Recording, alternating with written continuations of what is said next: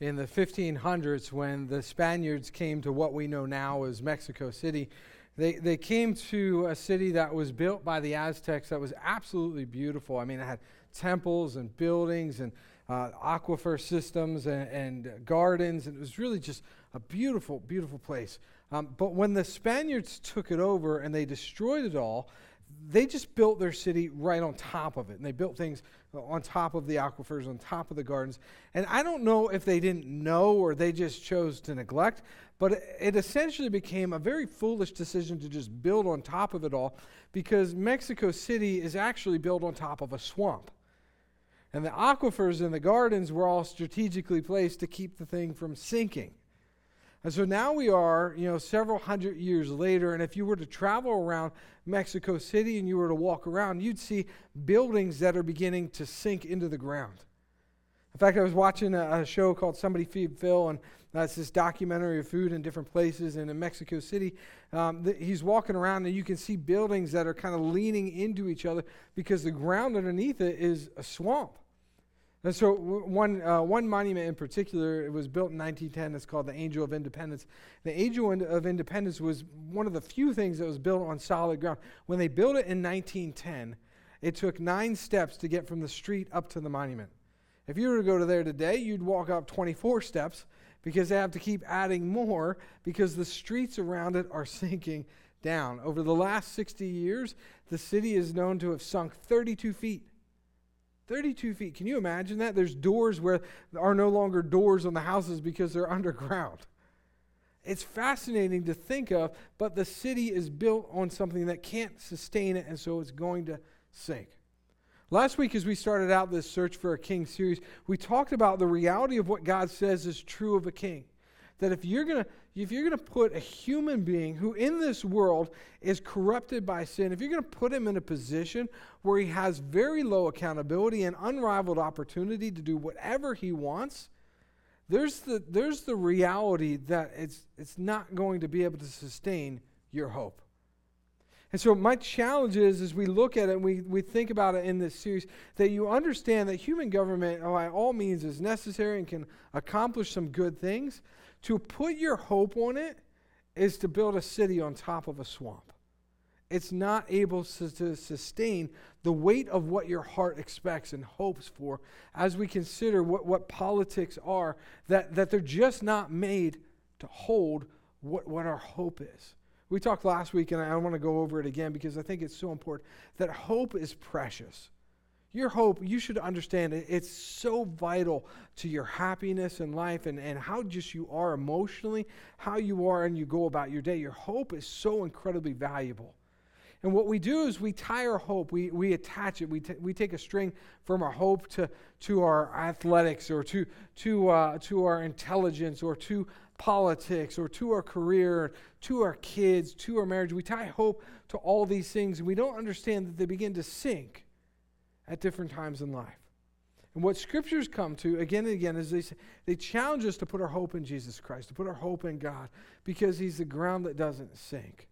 And Jesus says a wise man builds his house on the rock. That has much to do with our hope and whether or not our hope stands or falls in a season of storm. So we looked at this idea last week of understanding human government. We said what is true based on Deuteronomy 17 of a king is that a king is in a position that his heart corrupted by sin is not really made to handle well. And so we looked at how a king is prone to giving into temptation of popularity, of pride, of power, of pleasure, and of prosperity, where he might, in that situation, care more about himself and his own well-being and his own enjoyment than he cares about his subjects. And then we took a journey to the very first time when Israel has a king, and we looked at how Samuel the prophet warned them, and he warned them that they might expect the king to be for them what only God can be. And he talks about what is really an exaggerated trust. So we've got a king in a position where he's got all kinds of temptation, and we've got a nation in a position where they have temptation. Exaggerated trust, and this is all about me. And we take that forward, and you've got King Saul, who lives that out and shows that absolutely clearly. You've got David, who does the thing. David, by all means, is mostly a very good king, And then he's got a son, Solomon, and Solomon increases the kingdom like crazy. He's got wealth, he's got power, he's got wisdom. And then what we're going to look at today and really over the next couple of weeks is the kings that follow. We're going to look at 3 of them this morning. We're going to look at Solomon's son, King Rehoboam.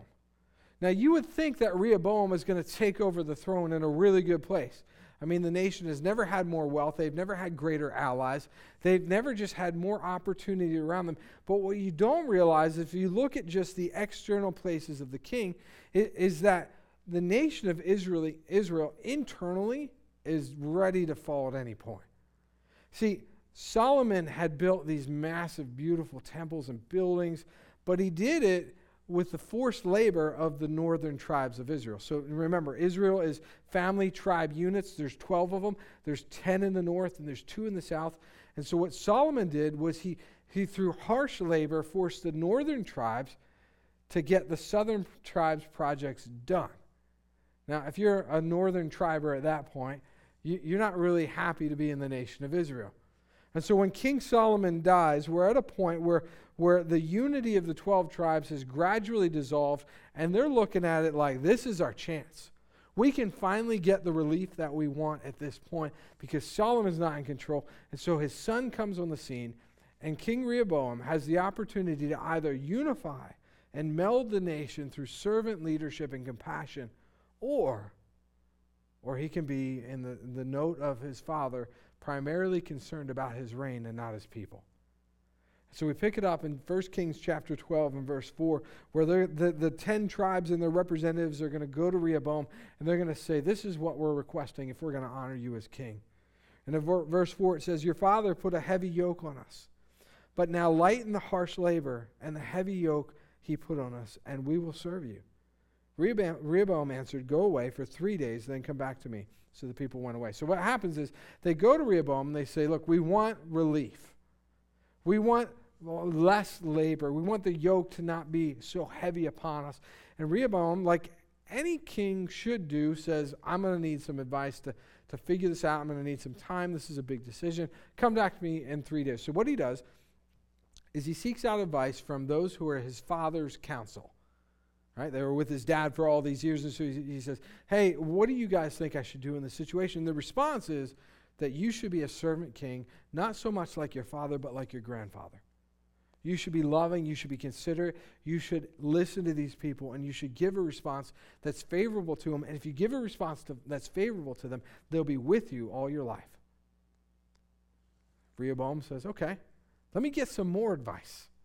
So he goes to a group of men who the scripture really paints as his childhood friends.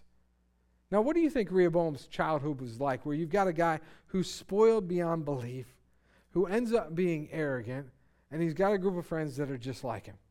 And he goes to these immature grown men, and he says, what do you guys think I should do?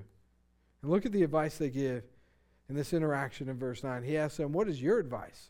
How should we answer these people who say to me, lighten the yoke your father put on us? The young men, and by the way, when it says young men here, this is a jab at their character because they're 40 years old. And it says the young men, in other words, the really immature men who had grown up with him replied, these people have said to you, your father put a heavy yoke on us, but make your yoke lighter. Make our yoke lighter. Now tell them, my little finger is thicker than my father's waist. My father laid on you a heavy yoke. I will make it even heavier. My father scourged you with whips. I will scourge you with scorpions. Now, that's some good advice. So you've got 2 different pieces of advice. You've got the counselors who've been there before, or the arrogant fools. And Rehoboam, at the beginning of what is probably one of the worst days in the nation of Israel, comes along and he takes the advice of the young fools. In verse 12, 3 days later, Jeroboam and all the people returned to Rehoboam, as the king had said, come back to me in 3 days. The king answered the people harshly, rejecting the advice given him by the elders. He followed the advice of the young men and said, my father made your yoke heavy. I will make it even heavier. My father scourged you with whips. I will scourge you with scorpions. Wow. Let's just pause and pray and ask God to teach us what it is we're looking at here. Father, I pray that you would you would, in your wisdom, that you would make us wise. I pray, Lord, that as we look at a man who is calloused and inconsiderate, that our hearts would move in the other direction. That we would be soft and great at listening, great at considering the circumstances of others, that we can see how it is you want us to love them. Father, I pray that we understand more about human government and how this all works and what happens when people are selfish and how it changes things and what our response should be. We ask that in your Son's name. Amen. What happens is exactly what you think would happen. The northern 10 tribes essentially say, well, we're not going to be part of your nation anymore. If you're going to be harder on us than your father was and we hated his reign, we don't want anything to do with it, so just consider us not part of the nation anymore. Rehoboam is going to send an advisor out to try and solve things and smooth things over, and they end up killing him, and they try to kill Rehoboam, who's got to run out of town for his life. It's not surprising given the way that Rehoboam had acted. Now, to say that this is what caused the nation to divide is not really fair to him. This was brewing for a while. But essentially, Rehoboam and his answer and his foolish advice and the counsel of these young men, it essentially threw a match into a room full of bombs. And he should have known better as to what would have happened. But what we had were 10 exhausted tribes who met a hot-tempered ruler. Proverbs is not shy about the destruction that a hot temper can bring about. Proverbs is not shy about the foolishness of counsel from fools. And honestly, we as a people have to be people who are smart enough to say, is the counsel I'm getting improving my character or decreasing it? What are the character of the people that I'm getting advice from? Is there a part of that where I even step back and say, I probably shouldn't get advice from these people because I look at what's true of them in their life, and I don't want my life to end up like their life, so then my path should be to get advice elsewhere. But what's going on here is we see an insecure leader trying to gain control while he himself is out of control. He's not even in charge of his own spirit, and yet he's trying to rule a nation. What you see is this massive grab for power, and you see a group of people who see it for what it is. They see it as fear-mongering. They see it as bullying. They see it as just a genuine lack of compassion towards them. I love the way that R.D. Nelson kind of summarized this all. He says, Rehoboam chooses slogans over wisdom, machismo over servanthood. There's a theologian named DeVries. He says, surely Rehoboam was a weak and fragile personality, disguising this for the moment with a show of harshness and bravado. Look, I'm convinced that if you look at leaders throughout history and you look at leaders even present day, you look at Rehoboam, you can learn a lot about them based on one simple question. Who are they trying to protect? Are they trying to protect the wealthy and the elite? Are they trying to protect themselves? Are they trying to protect the people who will keep them in the position they're in? Are they trying to protect the people who are poor, who are desperate? You can learn a lot about a person by asking the question, who are they trying to protect? And I'm not trying to make a political statement that's driven towards one candidate or another right now. I'm just trying to say that overall, you can learn a lot about somebody's heart based on who they try to protect. And Rehoboam is protecting himself. He doesn't care about the people. He says, my father scourged you with whips, I'll scourge you with scorpions. And there's a reference to the fact that he'll put pieces of metal, he'll have the slave masters put pieces of metal at the end of the whips. If you think it was bad before, it's going to be worse now. And as we look at him trying to protect himself, my mind drifts back to Deuteronomy 17, where God told of what would happen when the king would sit on the throne. And then at the end, God issued a challenge directly to the king. And he says, keep the word of God, keep the law close to your heart. Read it all before you sit on the throne. Read it regularly throughout life. Because if you don't, the king will think that he is better than his people. And we see a man who has very quickly forgotten the law, forgotten the word of God, and he thinks himself better than the people. And in foolishness and bravado, he tears down the dynasty that his father and his grandfather had built in one sweeping move. And the divide is there. And I want us to look at the response when the 10 tribes to the north, I want us to look at what they say when they walk away, because they understand the gravity, but it's like they don't care about the actual results. 1 Kings in chapter 12 and verse 16, it says, when all Israel saw that the king refused to listen to them, they answered the king, what share do we have in David? What part in Jesse's son? To your tents, Israel. Look after your own house, David. So the Israelites went home. And so a divide is drawn. No hesitation. No stepping back to say, what's really at stake here? Do we really want to walk away from this? They just leave. The king hasn't listened to us. It's going to get worse. So let's just walk away. Again, DeVries is spot on when he talks about this. He says, possibly this passage's most important lesson is how much easier it is to break up what belongs together than it is to restore what is broken. How much easier it is to break up what belongs together than it is to restore what is broken. Look, if we're honest, that's not just true of a nation. That's true of a marriage. It's true of our relationship with our kids, with our coworkers. It's true of everything around us that we hold dear to us. It's much easier to destroy something, to break it up, than it is to unite and to restore and to keep it together. Isn't that true? It's much easier to destroy. You can say 1,000 kind things, but it's the one harsh thing that can ruin a relationship forever.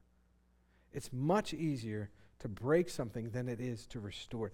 I was thinking about this, and I was thinking of a time when I went over to my mother-in-law's house, and in her basement on the table, there's a coffee table down there, and there's a candy dish. There's always a candy dish, and of course, it's not too long that I go over there that I go to grab a piece of candy. And this particular day, I went to reach for it, and I kind of carelessly bumped it. Now, in my defense, I promise you, the coffee table had I don't know if it was a fresh coat of wax or if it was just sprayed down with Old English, and that candy dish just took off. And it fell, and it shattered on the floor. And I remember thinking, wow, that broke easily. I did not try to break this. So I went out and got her another one, which I promptly broke the next time I visited in the same fashion.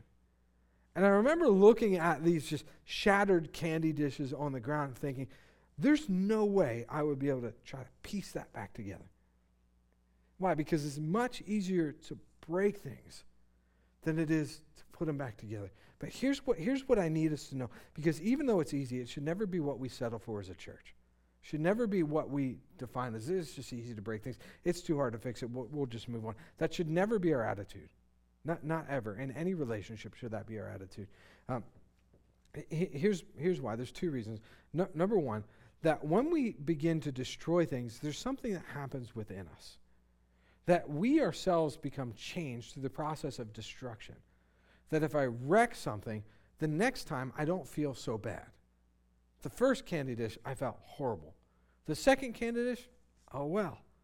I'm sure a third and a fourth will happen one day.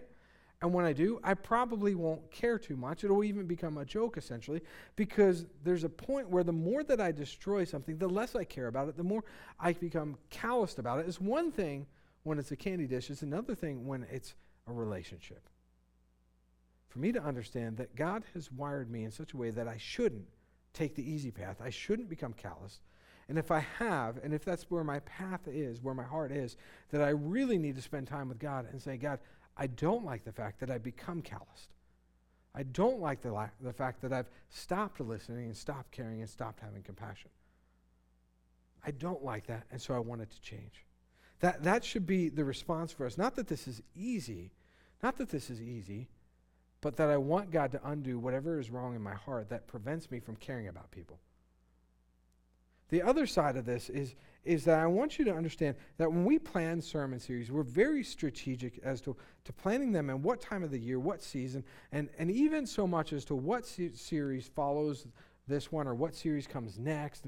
And the reason we do that is because we understand that we want God to build something here. We're not just preaching sermons, but we think God is growing our hearts in a way that's very strategic, in a way that's very specific. And so right now we're in this series about the search for a king in a season of life that is fairly chaotic. If you go and you flip on the news or you look in your news thread in your phone, you're going to see a bunch of news that is really just chaotic right now.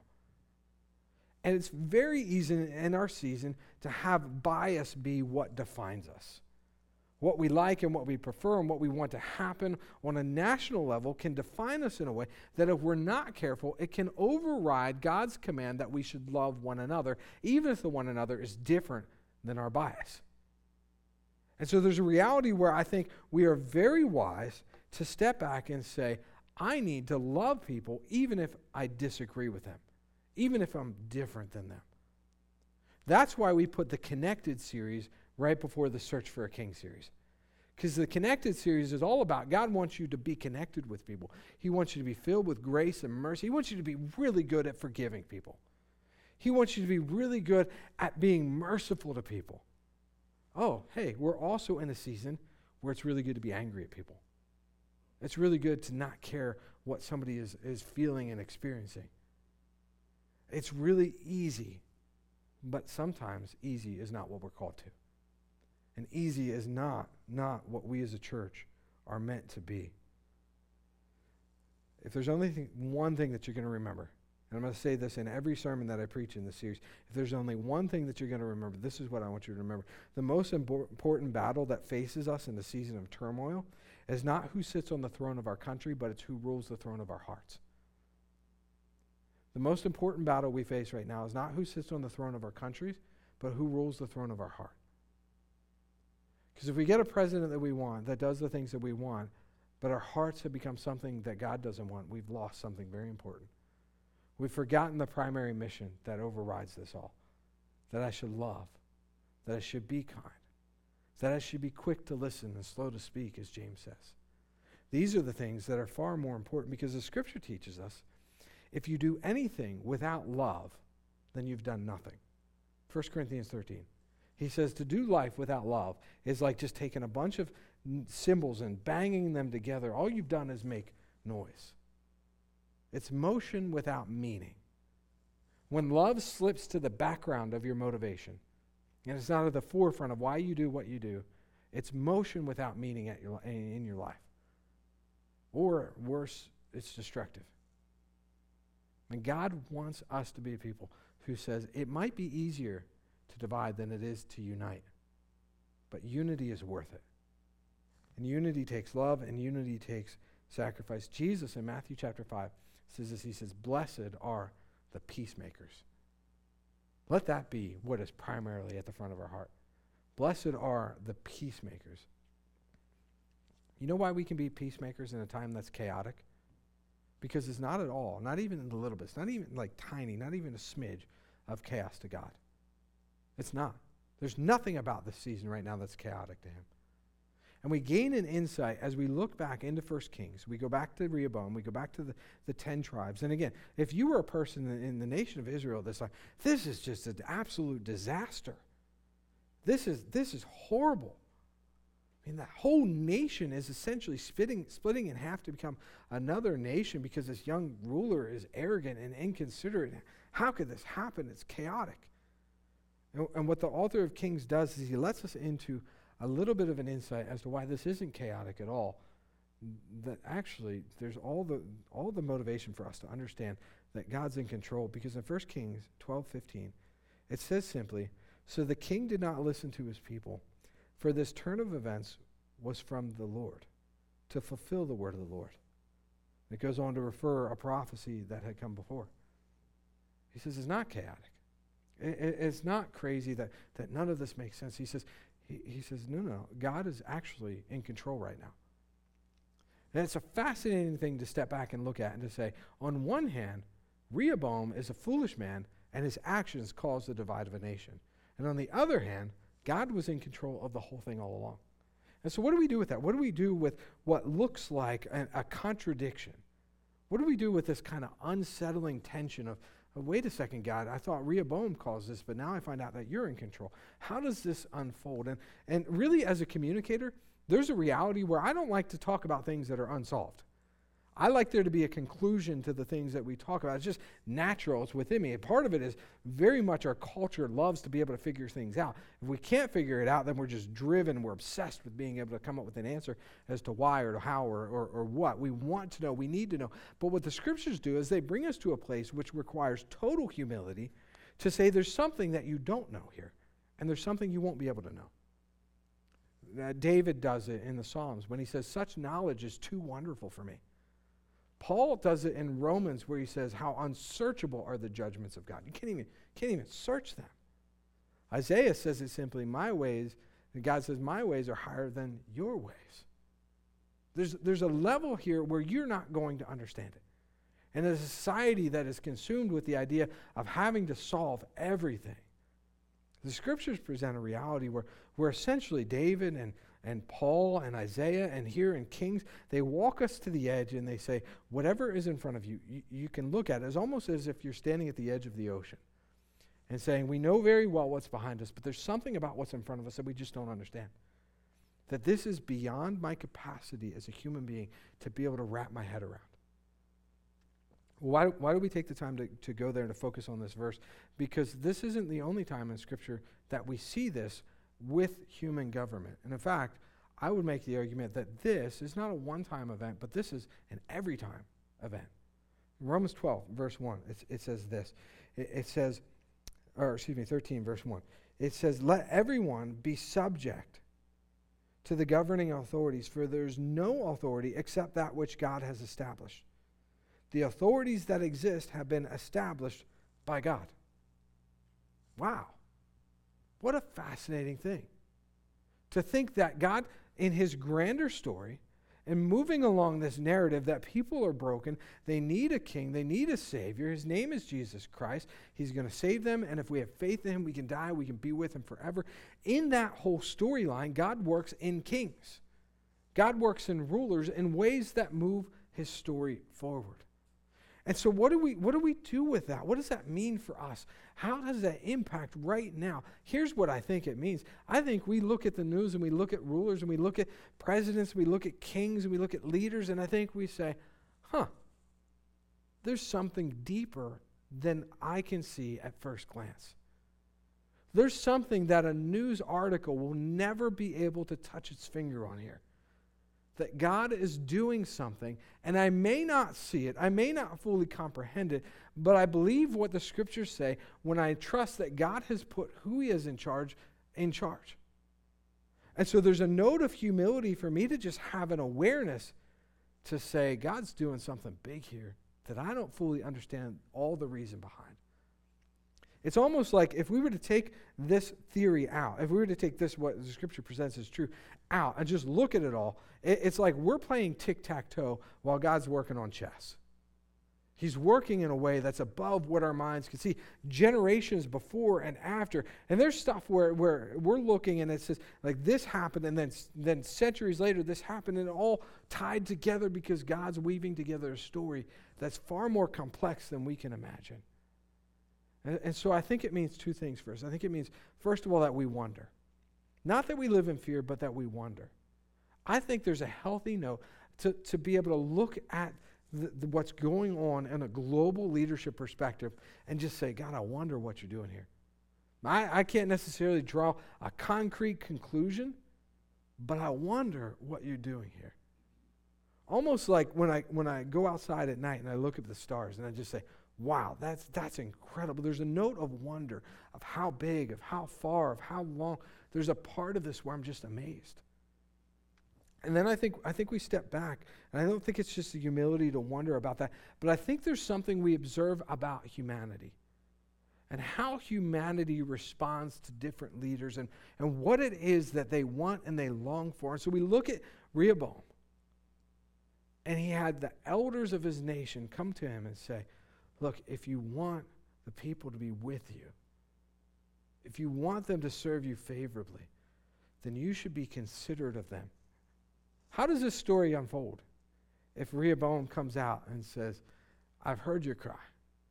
I understand it is unreasonable. I understand it's been inhumane. And so we're going to find a different solution. I don't know what it is right now, but I've heard you. Even just to hear them and to value, how does this story change? See, I think there's a part of us where we learn something about the nature of humanity, that we want a king who doesn't serve himself but serves his people. I think we see that our hearts long for a king who, despite all the opportunity for self-promotion, cares about his subjects and loves them and is even willing to serve them. And it brings to mind an interaction of Jesus with his disciples in Matthew chapter 20, where Jesus is there, and one of the disciples' moms comes up to Jesus. Actually, two of their moms, their brothers, comes up to Jesus, and she's going to ask them a question. She says, hey, when you get into your kingdom, can one of my boys sit at your right hand and rule with you? Now, I always read this, and I wondered, like, if that was my mom, how would I feel at that moment? I think I'd be like, Mom, are you kidding me right now? This is the Son of God. Just go away. Like, don't bother him right now. This is so embarrassing. But a mom is doing what a mom is doing, where she wants what's best for her kids. And so she says, hey, can my son be honored? Can he sit in this position of it'd be a great thing for my boy? And Jesus gives a response, which is so incredible, because he doesn't just answer her question. He answers in a way that really unveils this sort of paradox that is deep within the idea of what it means to be a Christian and be a leader. Well, in any sense, if it's the leader of a family, if it's the leader of, if you're a coach, if you're a boss, any sort of leadership is at the heart of Jesus' answer. So she says to him, can my son sit on your throne next to you? And he says, can you drink the cup I'm going to drink? And at first it seems very odd. Why she asked about thrones? Why is he talking about cups? Well, we understand what he means by cups, because Jesus in John 18, he's talking about the suffering he's about to endure when he's going to die in the place of humanity. And he says, shall I not drink the cup the Father has given me? And what he means by that is shall I not experience wrath? Shall I not die and take judgment in suffering? And so when the disciples' mom says, can they sit next to you on the throne? And Jesus says, can you drink the cup I'm going to drink? He's saying that, look, you think this is about greatness. It's not. You think this is about exaltation. It's not. It's about humiliation. You think this is about a throne. There can't be a throne unless there's a cross. There can't be a throne unless I first give of myself, unless I drink the cup, unless your sons, unless my followers drink the cup that is theirs to drink. There is no greatness without sacrifice. There is no true king that is ultimately what we want. There is none of that without first suffering. And look at what he says in verse 25 as he calls all of his disciples together. I don't know if mom's still there at that point. But he says, you know that the rulers of the Gentiles, look at this phrase, lord it over them. Lord it over them. And their high officials exercise authority over them. Not so with you. Instead, whoever wants to become great among you must be your servant. And whoever wants to be first must be your slave. Just as the Son of Man did not come to be served, but to serve, and to give his life as a ransom for many. And what a powerful, powerful thought. For him to say, no, this isn't what you think. This isn't like government as we've seen it portrayed in the world. Because what we see again and again is that those in that position are lorded over. They rule over. They have authority over. I tell you of a different type of king. Not a king who comes to be served, but a king who comes to serve. And here's what I think. I think that's what your heart wants. I think that's what your heart searches for. And so I pray we as a people, we as a church, do not build our hope in a search for a king on a swamp. I hope we build it on the solid ground that is Jesus Christ, the one who came not to be served, but to serve. Because desperately, that's what you want. And then the call from Jesus is that we would be a people like him, that we would understand that greatness is not about being served, but greatness is about serving. And emphatically throughout the scriptures, what we see is greatness is not just about serving people who might help your life be better, but greatness is actually helping those who cannot help you. This is where James comes along and he says, true and undefiled religion is this, to help widows and orphans in their distress. Well, why is that? Why is that true and undefiled? Because there's no ability to say, I'm going to help them so that they can help me. And Jesus looked at us in our sin and knew there was nothing that we could do to sort of pay him back for this. But out of love, he chose to serve. And that's who your heart hopes for. And so as we look at a season of chaos, there's no chaos in God's eyes. As we look at a season where things might sink around us, there's no sinking in Jesus Christ. Let's pray. Our Father God, we pray, and we ask, Lord, for you to just grow us, that we would be a people with confidence in you. Lord, in places of uncertainty, in places where we don't understand, Lord, I hope that we're driven to wonder. Wonder what it is that we don't see that you're doing. Wonder how you're unfolding this in a way that's going to bring your glory in the end. Father, I pray that that wonder produces trust. That through your word we would just rely on whatever it is that we have to endure, personally, as a church or as a nation, that we would endure trusting you. And God, I pray that as we search for a king who serves, we understand that it will never, ever, ever be more satisfied than it is in you.